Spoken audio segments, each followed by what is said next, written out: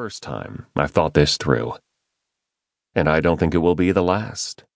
The idea of hell, as it is presented to us in the Bible, confronts us with a sobering disruption, like a noisy alarm being set off within our souls. When the subject is raised, our minds begin racing and our hearts are gripped. The gravity of the matter won't allow us to simply put it aside.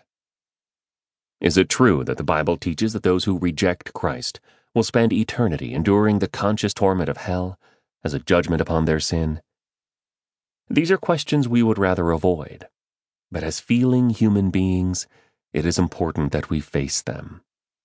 And let me make it absolutely clear, these are also good and appropriate questions to ask. Wind back the clock 20 years to when I was not yet a Christian and talk to me about hell, and I likely would have laughed in your face. We shouldn't be surprised when people are hostile to the big ideas of the gospel, either angry or mocking. If they are open to listening and thinking, they will need to work through their concerns about the gospel message, and this will take time, patience, and honesty. Questions about hell are not off limits.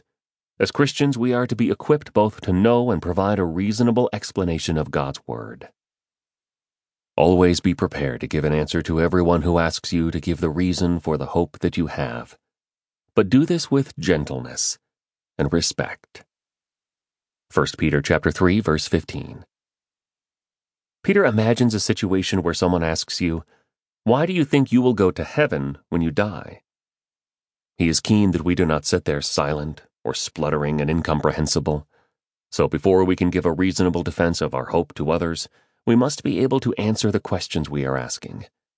Questions about what will happen when we die, about the judgment we face, and about the existence and nature of hell are key questions that must be answered.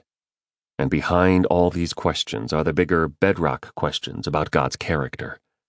How can He be a God of love and yet judge?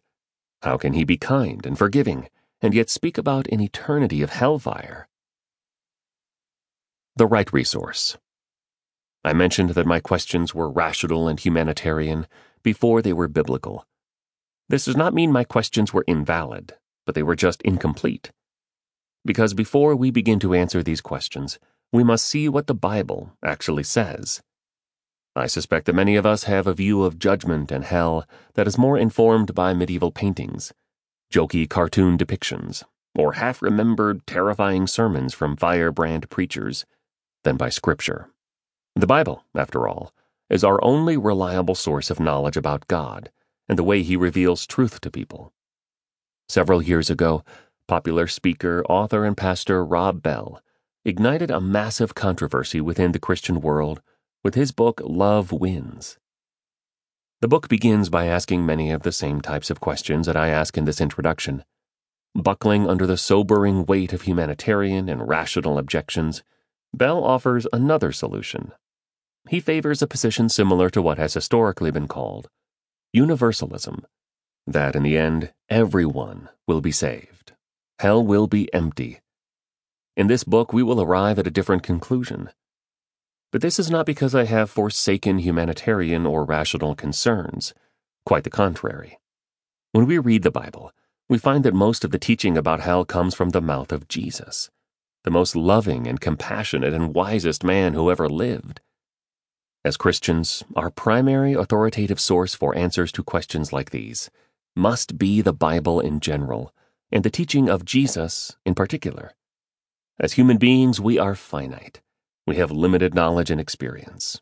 Therefore, not knowing about hell by experience, thankfully or through exhaustive knowledge, we require a source that has the knowledge.